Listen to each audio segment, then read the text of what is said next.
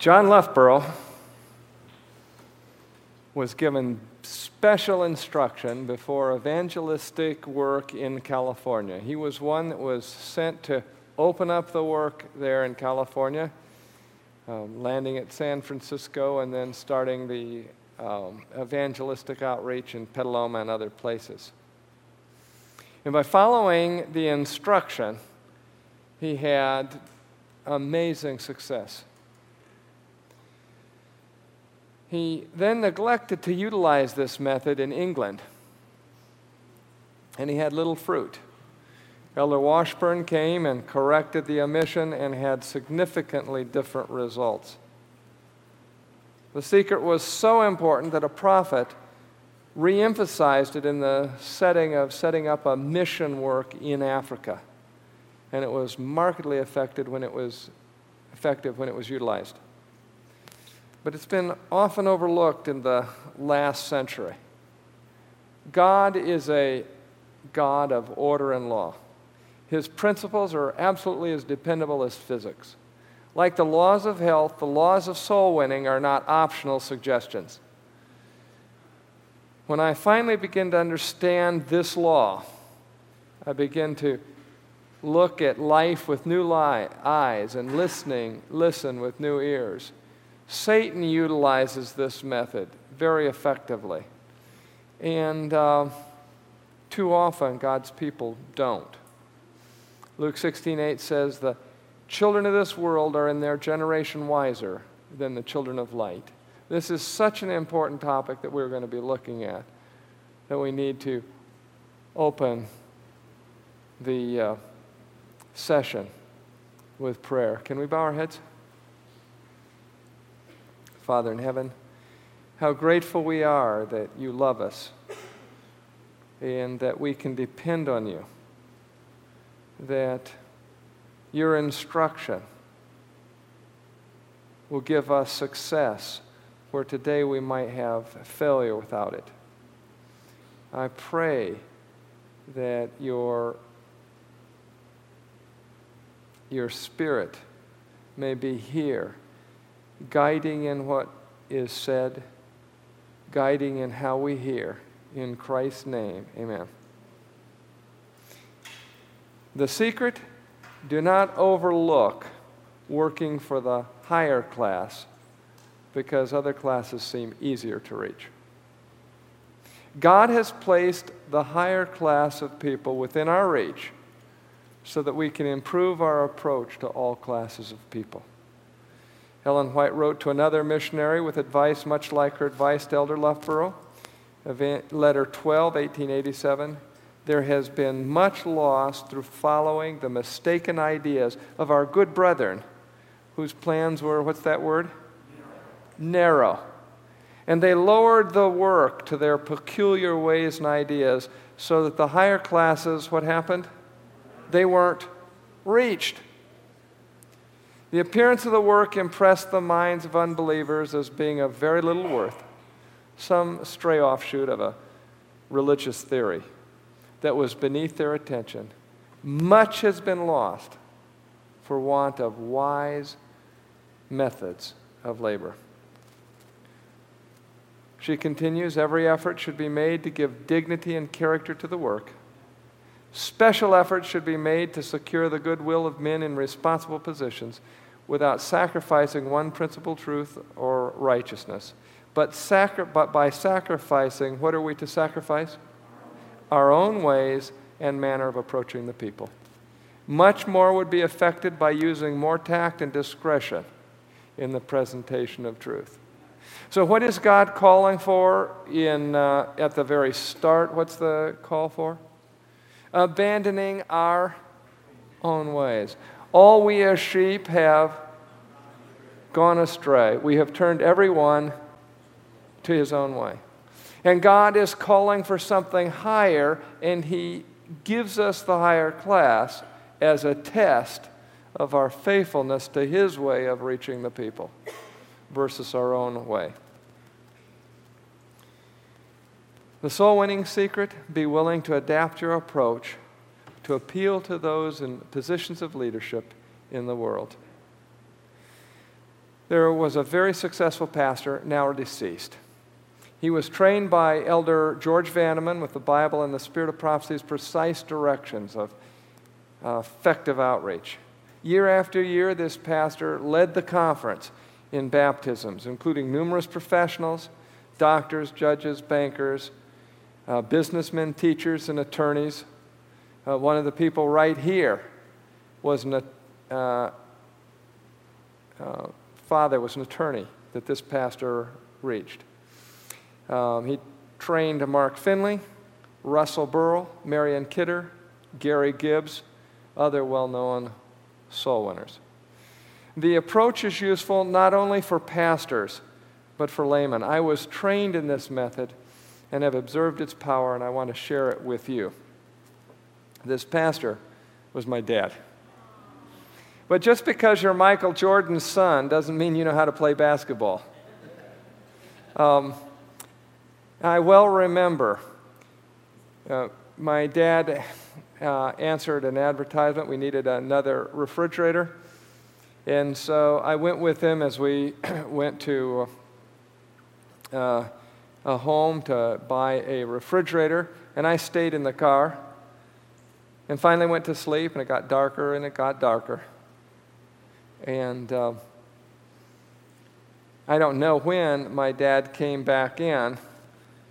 But as a result of buying that refrigerator, an attorney and the family became Seventh-day Adventist, and Kathleen Johnston is the daughter of Kathleen Sparks is the daughter of the attorney that was one. After my dad had brain surgery, he was giving Bible studies with his home health nurse. He died August 2002. Great men, letter 6B, 1890. Learned men can be reached, and how are they reached? Better by the what? Simplicity of a godly life than by all the sharp arguments that may be poured upon them. Human passions, vanities, and ignorance must be cleansed from the soul temple, and the grace of God become an abiding principle. Our ways, never. God ways, always. Now, often people are afraid to witness to the great because they are afraid they do not know the arguments to support the truths that we believe. It is important to know how to present the truth persuasively, but it's more important to have a life that backs up the words. So if we would reach the higher classes, what do we need?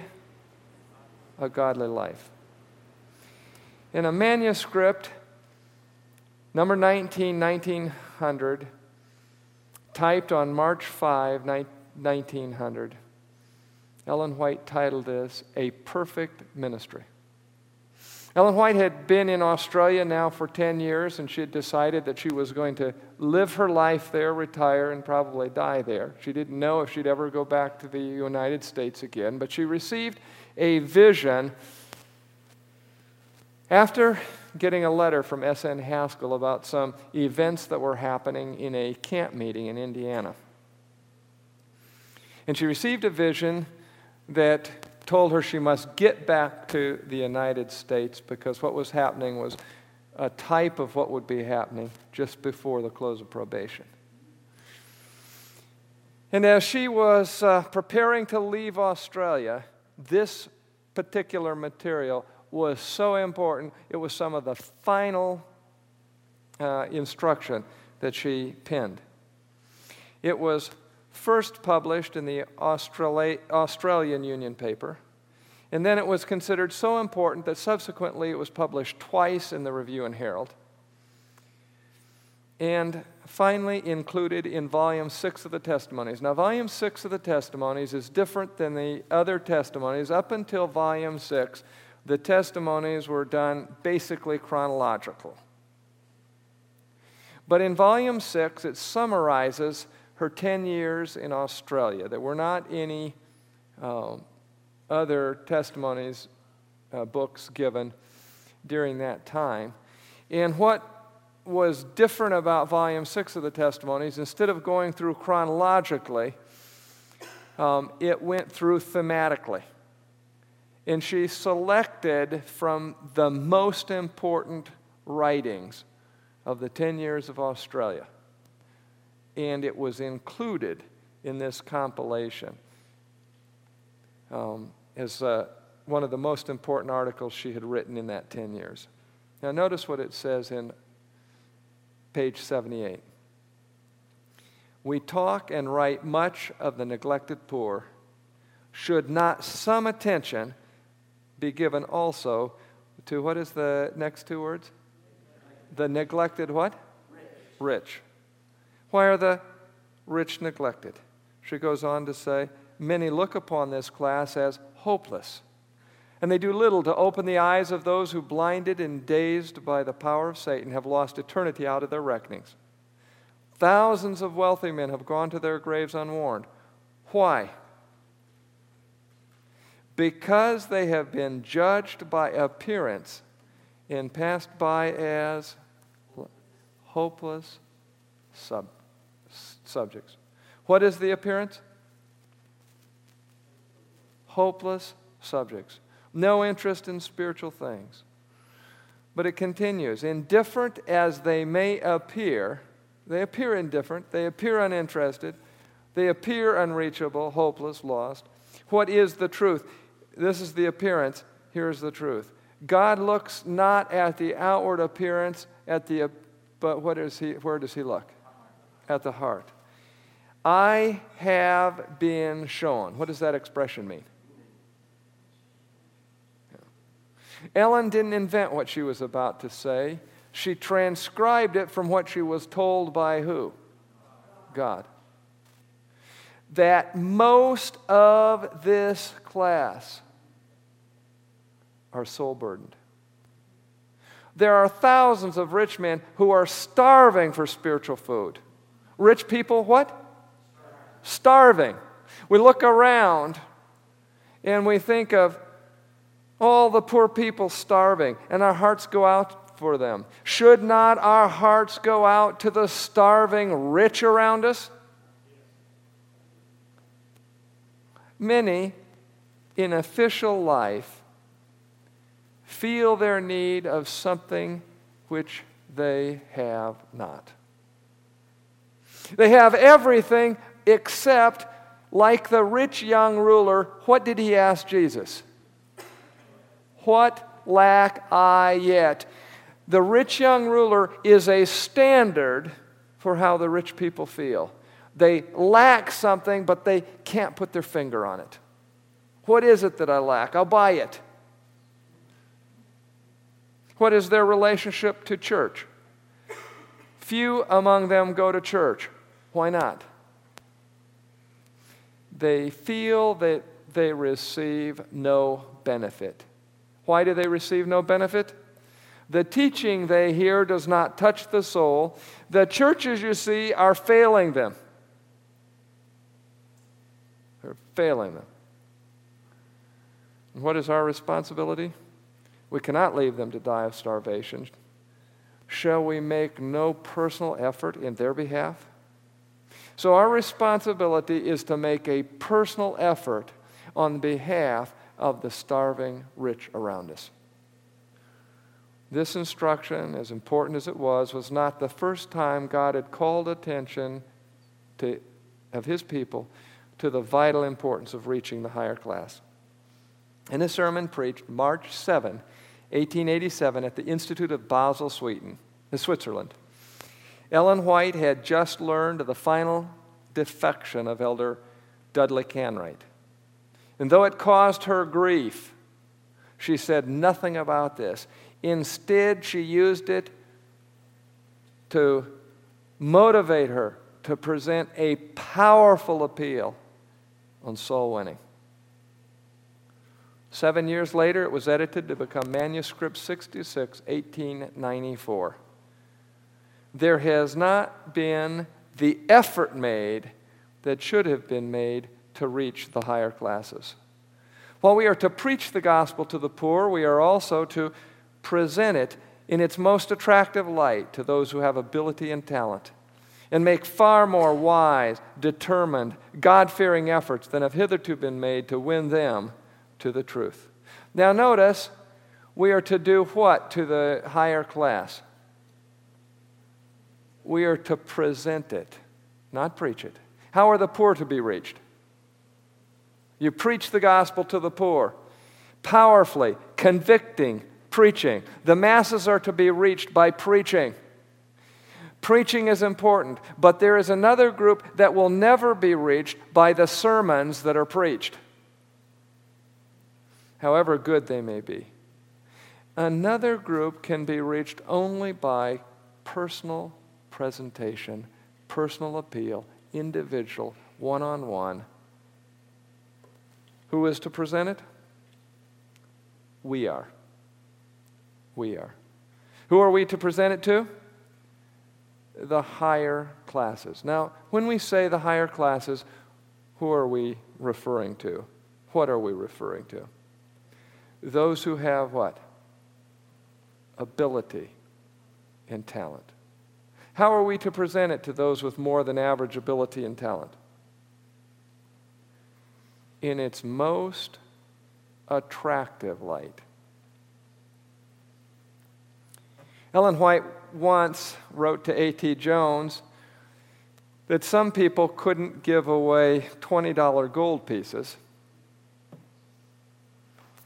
by their manner of presentation. People would be suspicious and wouldn't take a $20 gold piece as a gift. How we present truth is every bit as important as what we present. In Special Testimonies to Battle Creek, number 2, page 56, Ellen White wrote, "My husband and others who were keen, noble, and true searched for the truth as for hidden treasure. Again and again these brethren came together to study the Bible in order that they might know its meaning and be prepared to what?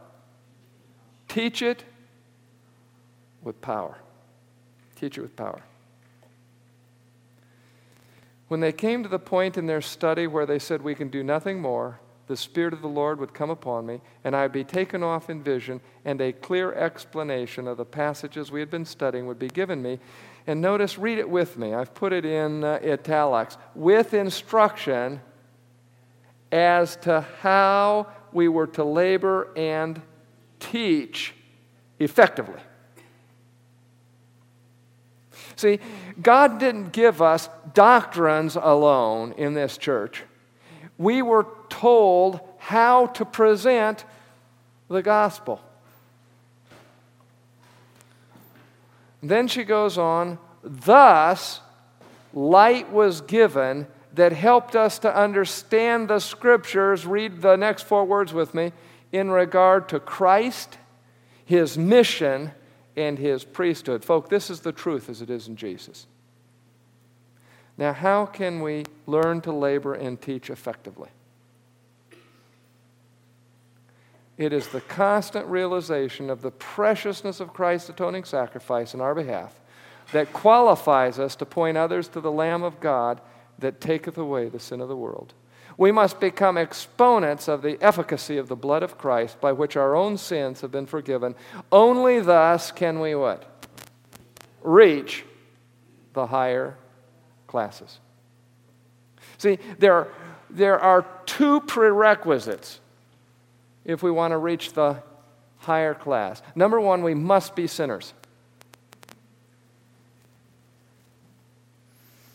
But number 2, we must have found the Lamb of God that takes away the sins of the world.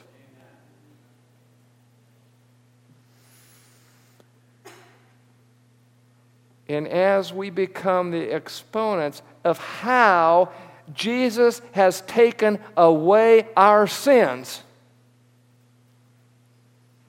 and forgiven them, and it works. Only thus can we reach the higher classes. She came up to me, and I had been talking to her husband, who I knew well, friends, And so she came up to me and shook my hands, and I said, you know, I may have seen you before, and she was acting as if I knew her well. And so I was pretending to know who she was, but I didn't know who she was, and finally I had to just out with it. What is your name? I'm trying to place you. And she said, she gave me her name, and she said, this is my husband. And I could not believe it. 7 years ago, this person weighed hundreds of pounds, and now she was a shadow of her former self. And I just couldn't believe it. I was stunned. And I said, what happened? And she says, well, we're involved in a ministry, an important ministry, and I realized that I was not representing Christ properly. And she says, I tried and I tried to lose weight. And she says, I just couldn't do it. And finally, she said, I prayed and prayed and got the strength from Jesus. And she says, he gave me victory to lose that weight, hundreds of pounds. When I had looked at her, you know what I thought? Hopeless. When God looked at her, you know what he saw? She can be a powerful help to me. And when I heard her testimony, you know what happened in my heart? I realized that there was probably hope for me in areas that I've struggled with all my life. See, God is wanting to give me power over sin in my life. Why? Because he wants my life to make it hopeful to everybody else. He wants my life to bring to others the same sort of hope that lady's testimony brought to me. And he does it by taking the weakest areas of our life and show that his power can make them the strongest.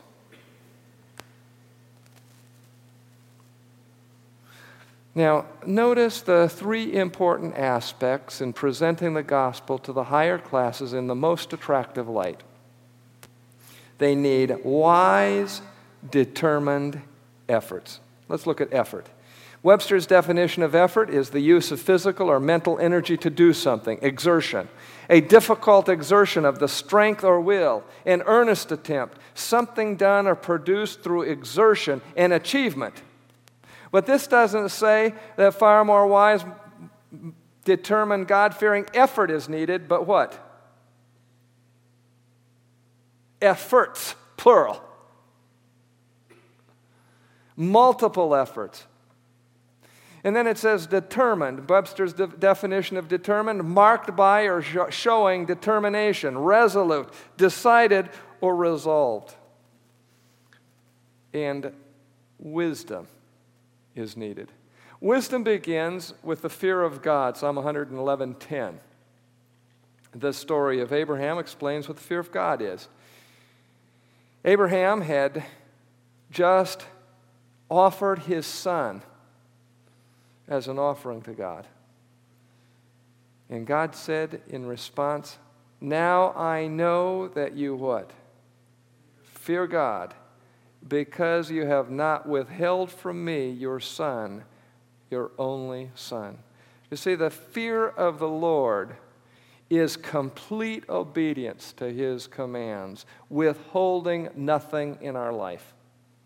If there's anything in our life that we're holding back from the Lord, if there's any sense, God, you can have this, but not this over here, we do not have the fear of God. Complete obedience. In wisdom, while it begins, the fear of the Lord is the beginning of wisdom. Wisdom continues with knowledge of God's word. We begin by complete surrender to God. We continue by learning from his word. But it ends in experience gained in prayerful obedience. Now notice what we're told in manuscript 14, 1887. They cannot do this work, feeling that it does not much matter how they labor or what they say. They will have to sharpen up and be armed and equipped in order to present the truth intelligently and to reach the higher classes. No problem. So, if we want to reach the higher classes, what do? Sharpen up, armed and equipped. See, wise fishermen know fish habitat, where the fish live. The wise fisherman understands the fish habits. He doesn't make the fish eat his bait. He plants his bait to attract the fish that he wants. When the fish eats, what the fish eats, where the fish likes to eat. We need to be wise fishers of men. In this work, can we be guided by the pioneers? No. Because we are told we must make far more wise, determined, God-fearing efforts than have hitherto been made. In this outreach, folk, you're the pioneers. Jesus told a parable about soul winning. Luke 14:23, then the master said to the servant, go out into the highways and hedges and compel them to come in that my house may be filled. What was the servant told to do? Go out. What was the servant told to go out and do? Compel those in the highways and hedges to fill the master's house. Now, the Greek word here translated compel is a word which means strongly urge, fully convince, persuade, entreat. We use the same word similarly when we speak of compelling arguments. Who is the master of this parable? God is. Who is the servant?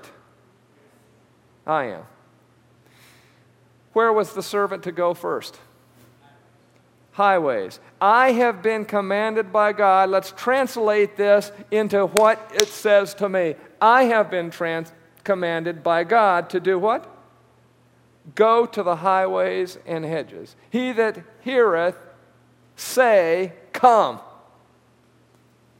Now, what do the highways represent?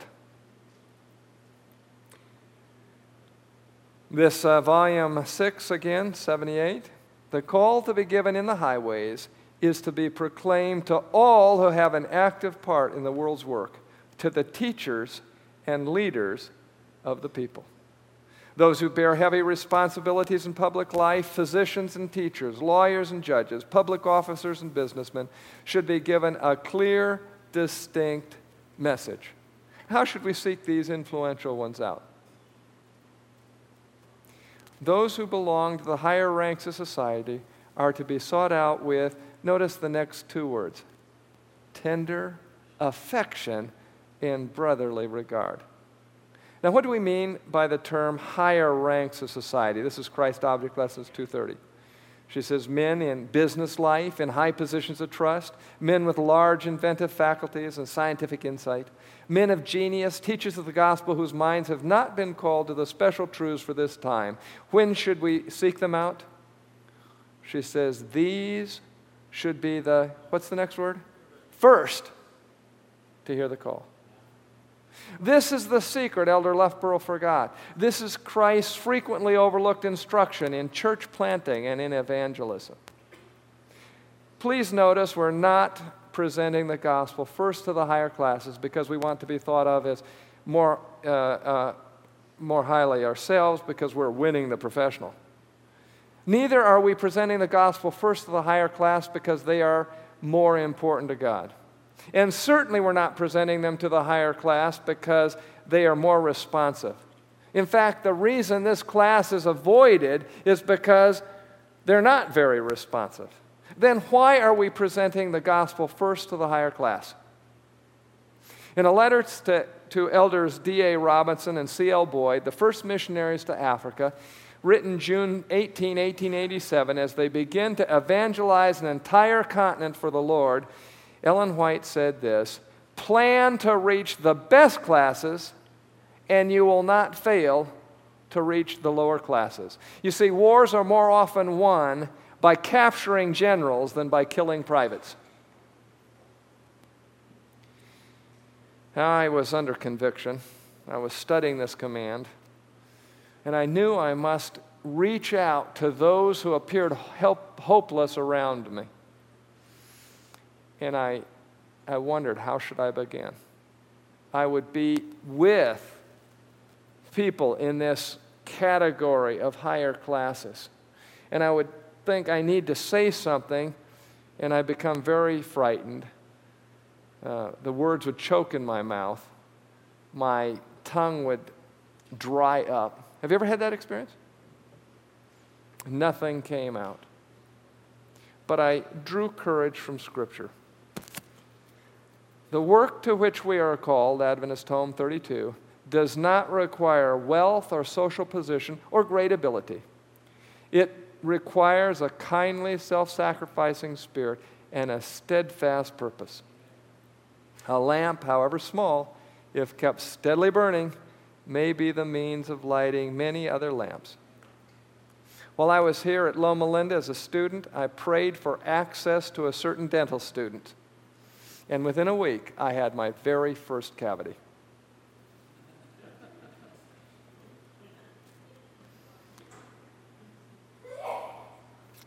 I remember a well-known attorney in Wichita. This attorney came into my office, and you'd have to know this attorney. He was a very flamboyant man. He was the first person as an attorney to start advertising, so he was not really well regarded by the other attorneys because he had sort of started advertising. Now, of course, they all do it. He came in with his beads and his Hawaiian shirt, sandals. He had been arrested for disorderly conduct and attacking his wife. He'd even spent some time in jail. But it suddenly dawned on me that, yes, he is hopeless. And who is it that they let me first practice on in medicine? It was the people that I couldn't hurt very much. And how could I hurt this person? He's lost anyway. So I ought to talk to him about the Lord. And so I began to ask him a few questions, whether he had ever had an experience with the Lord. It was not very good. I was not skillful in the slightest. It was ragged and rough in an approach. But it was my first approach. And you know what happened with this fellow? Tears came into his eyes. This hardened man. Tears came into his eyes. And he looked at me and he says, you know, nobody has ever talked to me about that before. Nobody. And although he never became a Christian, never became a member of my church, he was always soft for me. This hardened fellow, he was always soft.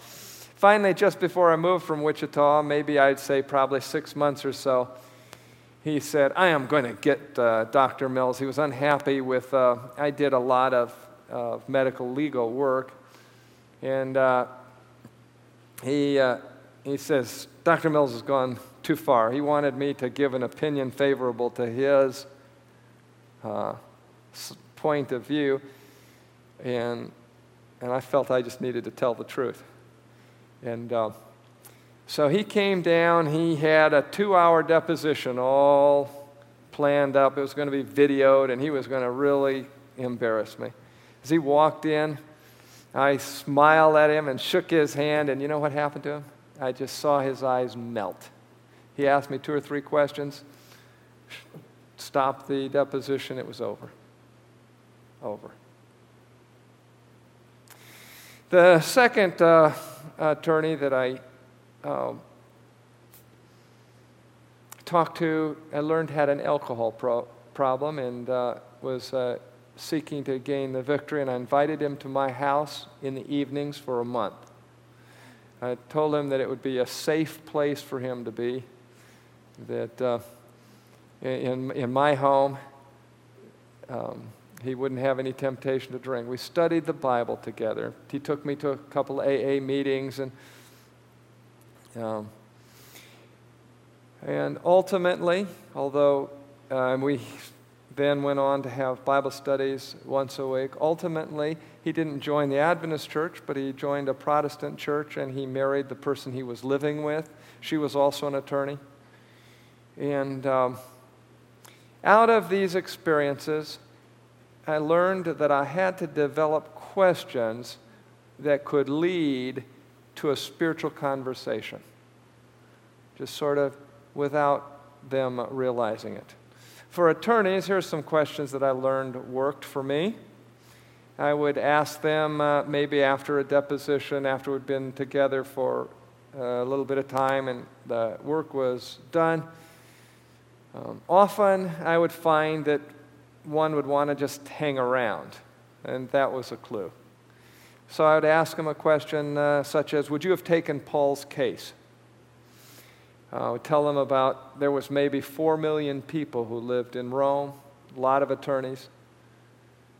But to take Paul's case might mean the loss of their practice, the loss of their job, perhaps the loss of their life, certainly the displeasure of the empire, unpopular person. Of all the attorneys in Rome, not one would take Paul's case. Would they have, if they would have lived in the time of Paul, would they have taken that case? Another question. Have you ever studied what the Bible says about attorneys? And one was a malpractice attorney, and I had worked with him on a case not of malpractice, but a patient that he was representing had a certain type of neurologic problem, and it was actually post-polio syndrome for our neurologist here. And so I gave him the information, and as we became better acquainted, this fellow, who was about as godless as you could get, I asked him a question, but before I did, I said, since I knew he was a malpractice attorney, I said, I can't really talk to you, but there's something right here, but there's something very important that I need to ask you about if you know some information. And so he became suddenly very sober, and so I looked around, and we quietly went outside where it couldn't be overheard. And I said to him,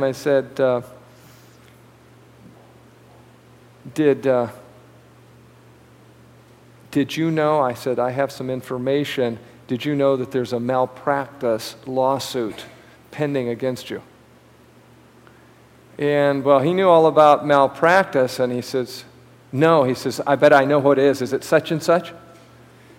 And I said, no. But I said, I think it might be serious. But I said, we can't talk here and can't talk now. So we put a schedule to talk about it that Tuesday night. So he came over, and I gave him a study on the judgment. And he says, Phil, he said, I don't even know if there is a God.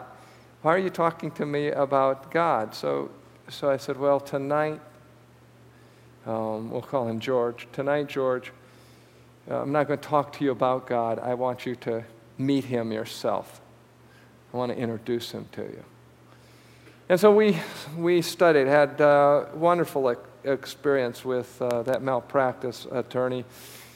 His wife became a patient, and we worked closely with him. Other questions. Have you ever looked at Christ as an attorney? There was an attorney that I asked, when would you like to retire? Found this was a helpful question as an opener. When would you like to retire? And he says, I plan to retire at 45. He's a very successful attorney. And so I asked him, well, then what would you do? He says, then I want to be a financial advisor. So I said, well, you wouldn't be really retiring. You'd just be changing to a different career. And he says, yeah. So I said, well, then when would you retire? He says, well, maybe 65. Like to retire at 65. I said, then what would you do? And he said, I would like to be, I'd like to retire on a golf course and I'll play golf every day. And I said, that doesn't sound like it would be too satisfying in life, but no, he says, yeah, I think it'd be satisfying. So I said, well, pretty soon I take care of people who are too old to play golf. Then what do you do? And he said, well, he says, I'd like to sit and watch it. And, but he saw the direction. So I says, sooner or later, people aren't able to even watch golf, and they die. Then what do you want to do? And he says, Dr. Mills, he says, I don't like to think about the then what. So I said, suppose that I came into your office, and I was,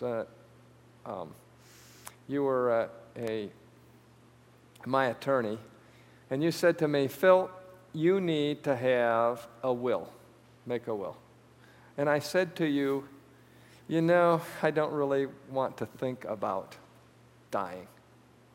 What would you tell me? You'd say, you must think about it, whether you like it or not. So I looked at him and I said, Steve, let me be your lawyer on this one. Let's work together on your will. We set up a time. He came over, and for 2 years we studied the Bible every week. Went through Kenneth Cox's series. But we came to the point, he even attended a couple times, the church,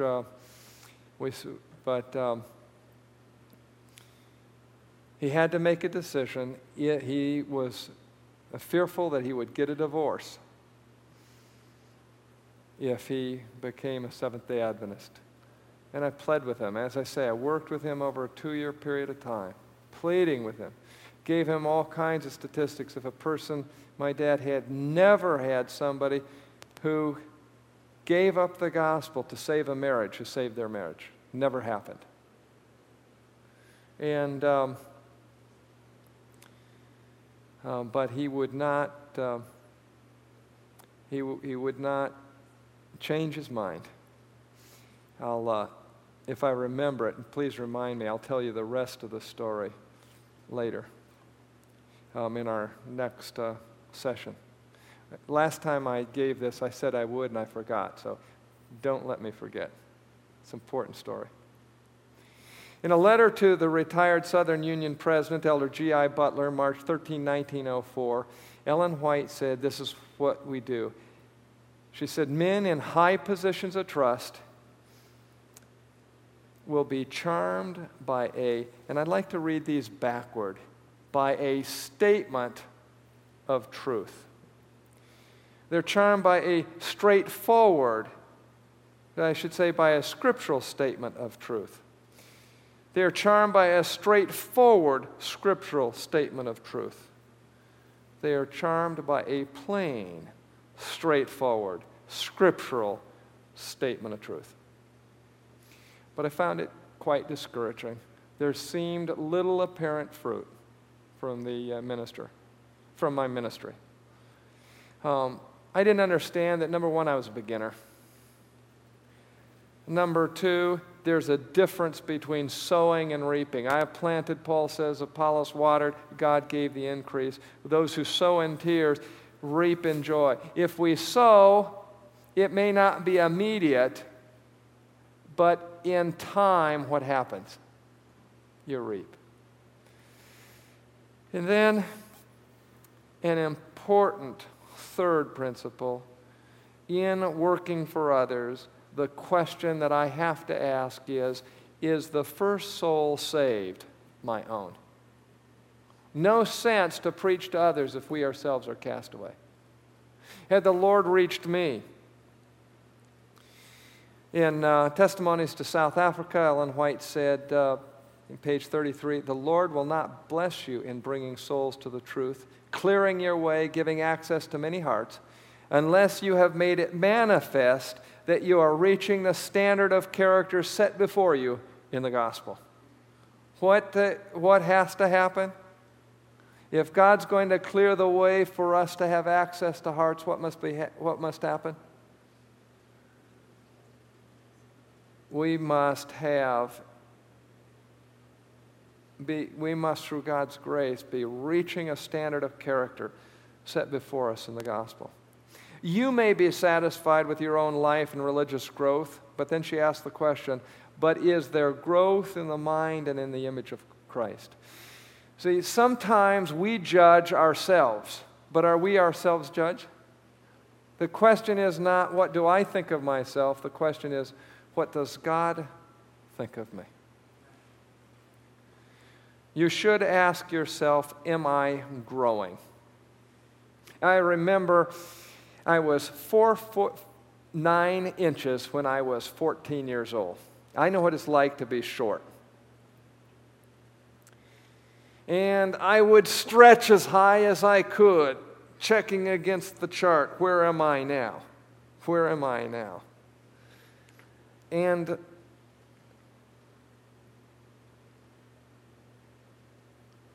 the question that must be asked, are we growing in knowledge of Jesus, in love for Jesus, and in likeness to Jesus? You may sometimes be betrayed into indiscretion, and then if you repent and humble yourself before the God, and give him your heart in humble penitence and say, lead me, guide me, O God, that I shall not offend thee with an unconsecrated life. Oh, lead me, guide me, that I shall not offend thee. Folk, it's not only making mistakes. The just man falls, but what does he do?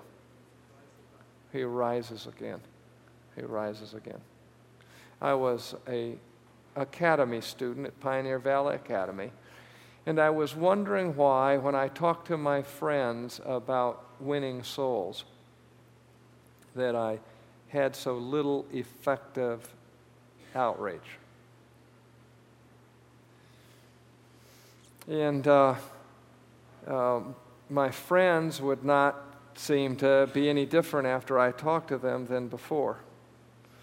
And so I asked the Lord, I said, Lord, why is it that I'm not reaching people with the power of your word? And it was early in the morning before our worship and before breakfast. And it was as if God said to me, he says, Phil, what time is it? So I looked at my watch, and it was about 5:30, and I realized that we still had another 30 minutes before dorm worship.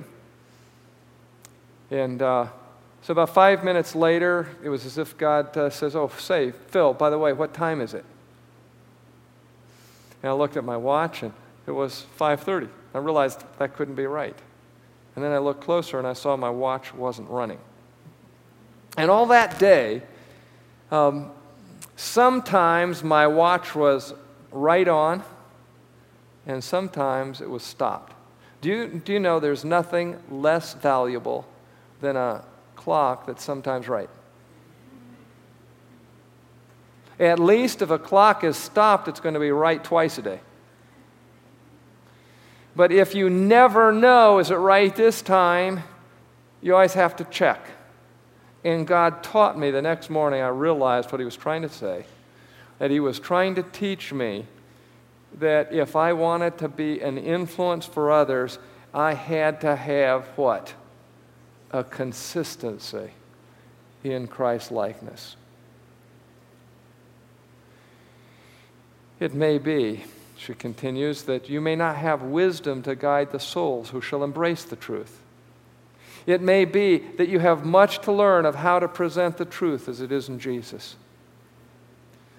And should the hindrances be removed and the truth make rapid progress as you greatly desire, you would not be prepared to labor wisely, patiently, after Christ-like methods to lead them to obtain a sound, healthful experience, because you have not the knowledge of many spiritual things yourself. And then she goes on to say this very interesting sentence. As you reveal wisdom by faithfulness in the home life, as patterns of piety, you will reveal faithfulness in the church as patient, kind, forbearing teachers. See, home faithfulness is where it all starts. Home is the test for whether we are ready for any other responsibilities. First the home, then the church, then the world. Begin in Jerusalem, then in Judea and Samaria, and then the uttermost parts of the world. Paul makes it clear that no deacons are to be appointed, no teacher or elder selected that does not rule well his family. If we do not have the religion of Christ in our home, we don't have it anywhere. And what God does is He gives us our home situation, or roommates, or wherever we are. He gives us that situation to prepare us for outreach elsewhere. When we have wisdom by faithfulness in the home life, the Lord will see that what? You can be entrusted with souls. Oh, I want to be seen to be entrusted with souls, don't you? And where can it be seen whether or not I can be entrusted with souls? My home. My home.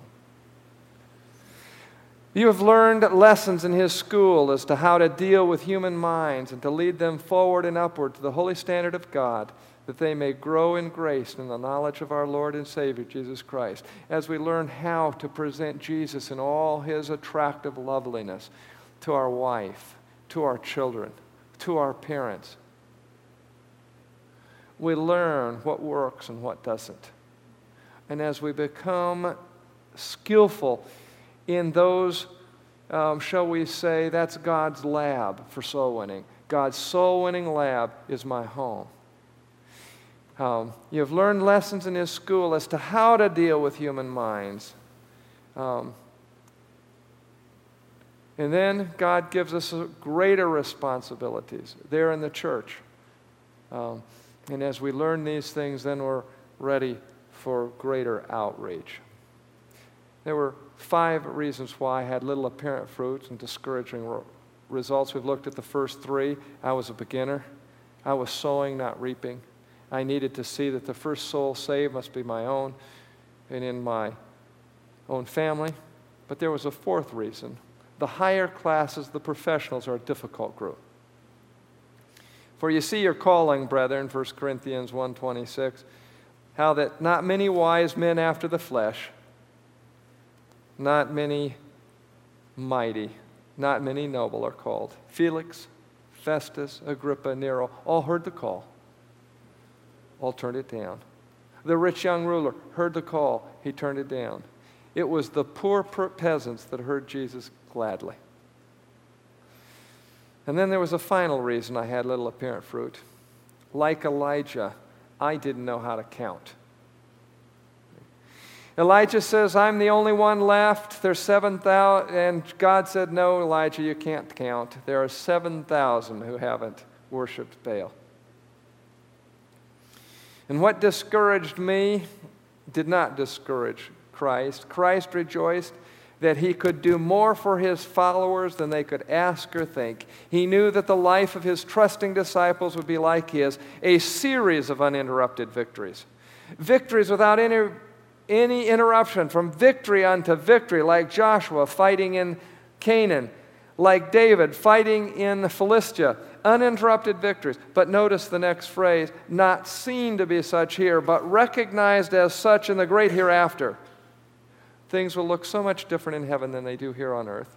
What seemed to be defeat and broken promises, what seemed to be among our worst experiences here, will there be seen to be among our greatest blessings.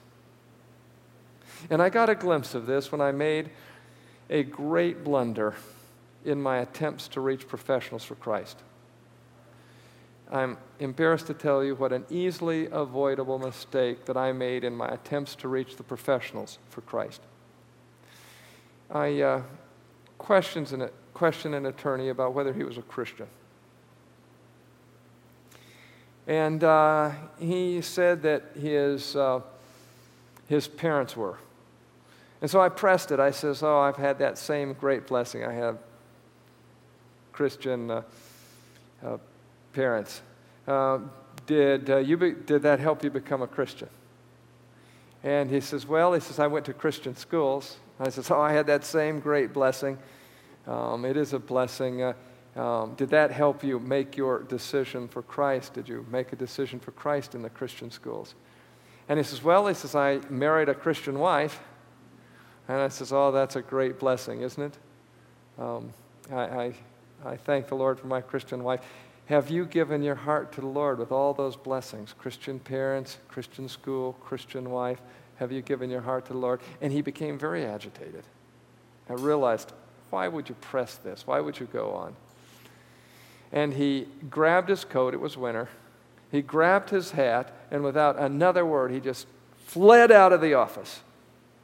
Stalked out, it seemed like to me. And there I was, sitting, embarrassed. I was so discouraged. I prayed earnestly for forgiveness to the Lord. I had done it wrong. And frankly, the next 6 months, I probably became the most effective witness that I ever was. That is, I didn't say anything to anybody about Christ. I didn't want to drive another person away. 6 years passed, 6.5 years. I hadn't forgotten that bitter experience. And then I received a letter. It was a letter from, at that time, Senator Mike Harris. It was handwritten. He says, I've been meaning to write to you. He says, you won't remember this, but I was in your office 6.5 years ago. And he just sent me this picture. As a matter of fact, I told him I was going to be giving this talk. Actually, I was giving this for ASI a couple weeks ago. And he sent it to me. He says, I was in your office, and he said, for 3 weeks I had been running from God. 3 weeks I knew I needed to make a decision for the Lord.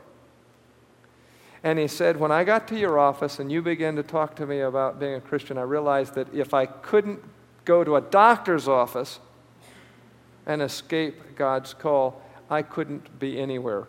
He wasn't seeing me as a patient. We were discussing one of his cases. And so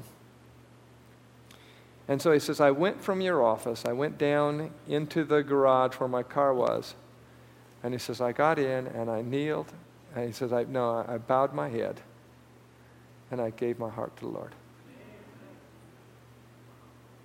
And he became a very outspoken Christian. He became a senator. He decided he wanted to make a difference in the state. He became a state senator.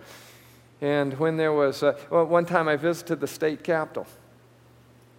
And he introduced me to the other 2 or 3 Christians among the senators, and not many. And he said, this is the person that brought me to the Lord. Such a wonderful experience. Our greatest defeats. Don't fear to seek to present Jesus. Don't fear it. Then there was a Sunday law that came up in Kansas. I gave him a call. He says, don't you worry about that, Dr. Mills. That law isn't going anywhere. Law not going anywhere. I'll tell you some other stories about it. I began to study with his partner every Thursday. He left. He went on up to Michigan, and right now he's a judge there in Michigan. And he came, he spoke at our church, actually, when an attorney was baptized. Now, he didn't become a Seventh-day Adventist, but he became a very earnest evangelical Christian. I learned some things about this. In reaching the higher class, make personal appeals only when you're one-on-one. There's a different dynamic if there's anybody else present, because these people are used to being leaders. And so when there's others, they will not be a follower. And it'll change the dynamics completely. So you have to be quietly with them alone when you make your appeal for the Lord Jesus Christ.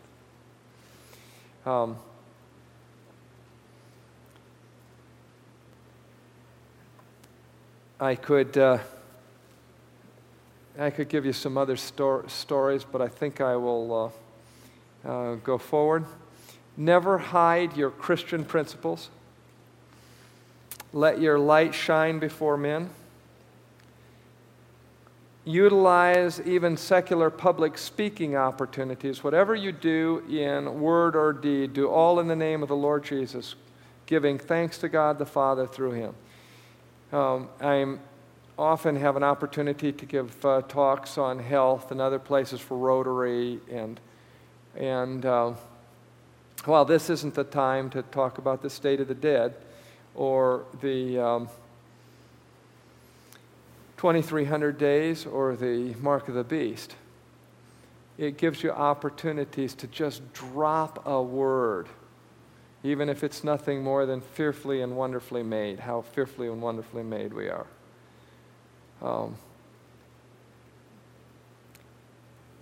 And those who are spiritual will catch a spiritual connection.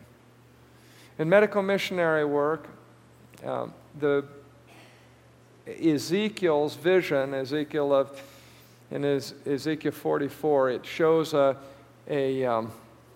river that flows out of the sanctuary, and fish come by, and fishermen are on the shore fishing in those fish. And you want to watch for people who are responsive to spiritual things in your conversations, and carry the conversation further. Have fixed principles of life and of conversation. 1 Peter 3:16, having a good conscience, that when they defame you as evildoers, those who revile your good conduct in Christ may be ashamed. Do not be afraid to live like a Christian. I was a student here, and we were sponsored as medical students to a Christian Medical and Legal Society meeting. And so when we went up for this weekend for these Christians, these were non-Adventist Christians that we were with, medical students and law students, I sat down by a law student that was from St. Louis. And this law student, we were offered, there was food there, and part of it I could eat, but part of it I couldn't eat.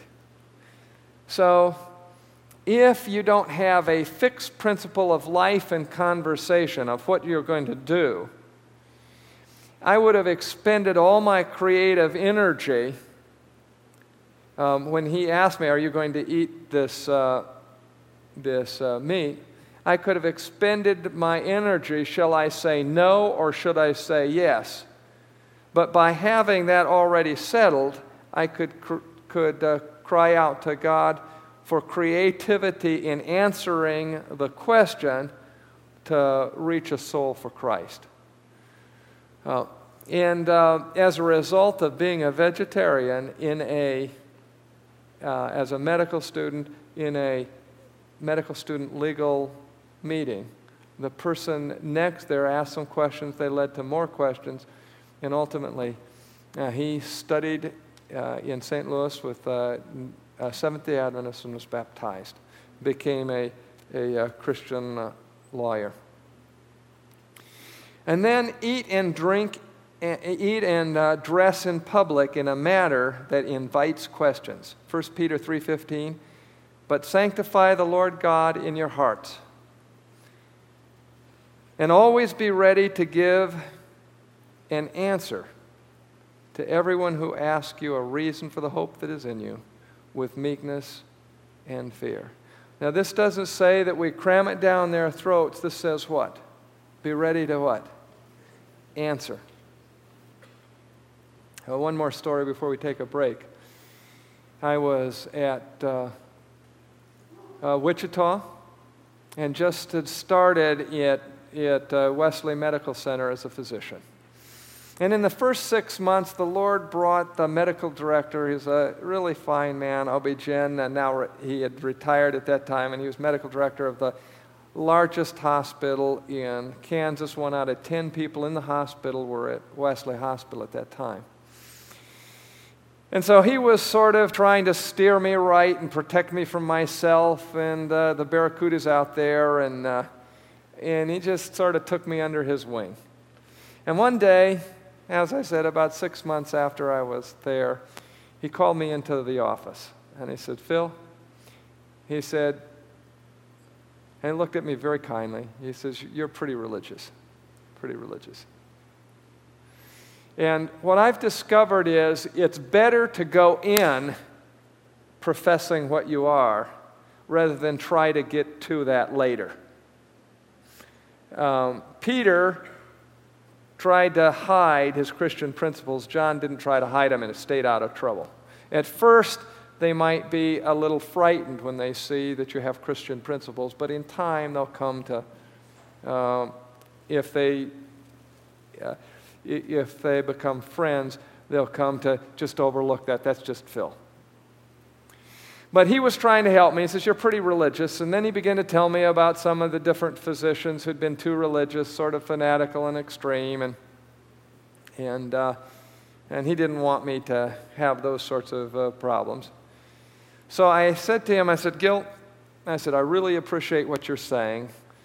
And I knew exactly what had happened. I had prayed with a patient, and a nurse had stepped in while I was praying with a patient.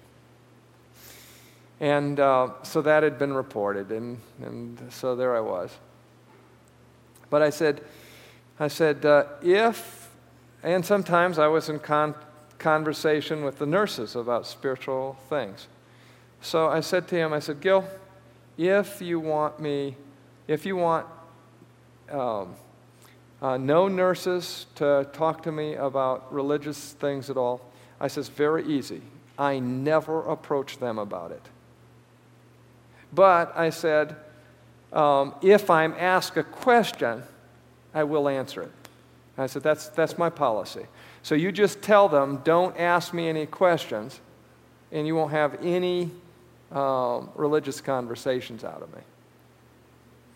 And but I said, I must give you one warning. It's hard to be around me and not have questions.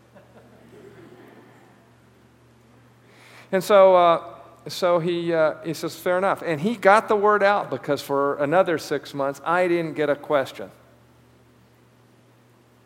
And then they sort of forgot about it and got questions again. But 6 months later, it was Christmas time, and they invited me to a special banquet and for some of the physicians.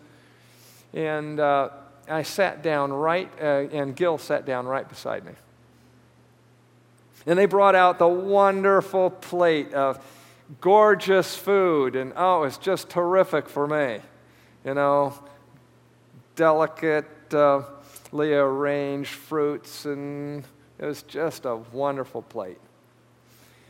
And they had, the flesh of dead animals. Oh, not colorful. And you could see everybody saw that I had the superior meal. And he looked at me, and he said, and suddenly I saw a knowing look come into his eye. And he smiled, and he says, Phil, do you mind if I ask you a question? Well, we want to start at exactly at 4:30, and we'll look at part 2. We're going to take a 12-minute break, but let's bow our heads. Father in heaven, thank you for this opportunity to think about how we, in our weakness, can link up with the strength of heaven and reach others for you. What an amazing thing that you've made that possible for sinful mortals to reach the world for Christ. I pray that you'll bless us even in this break, that we may be becoming more like you and reach each other during these times. In Christ's name, amen.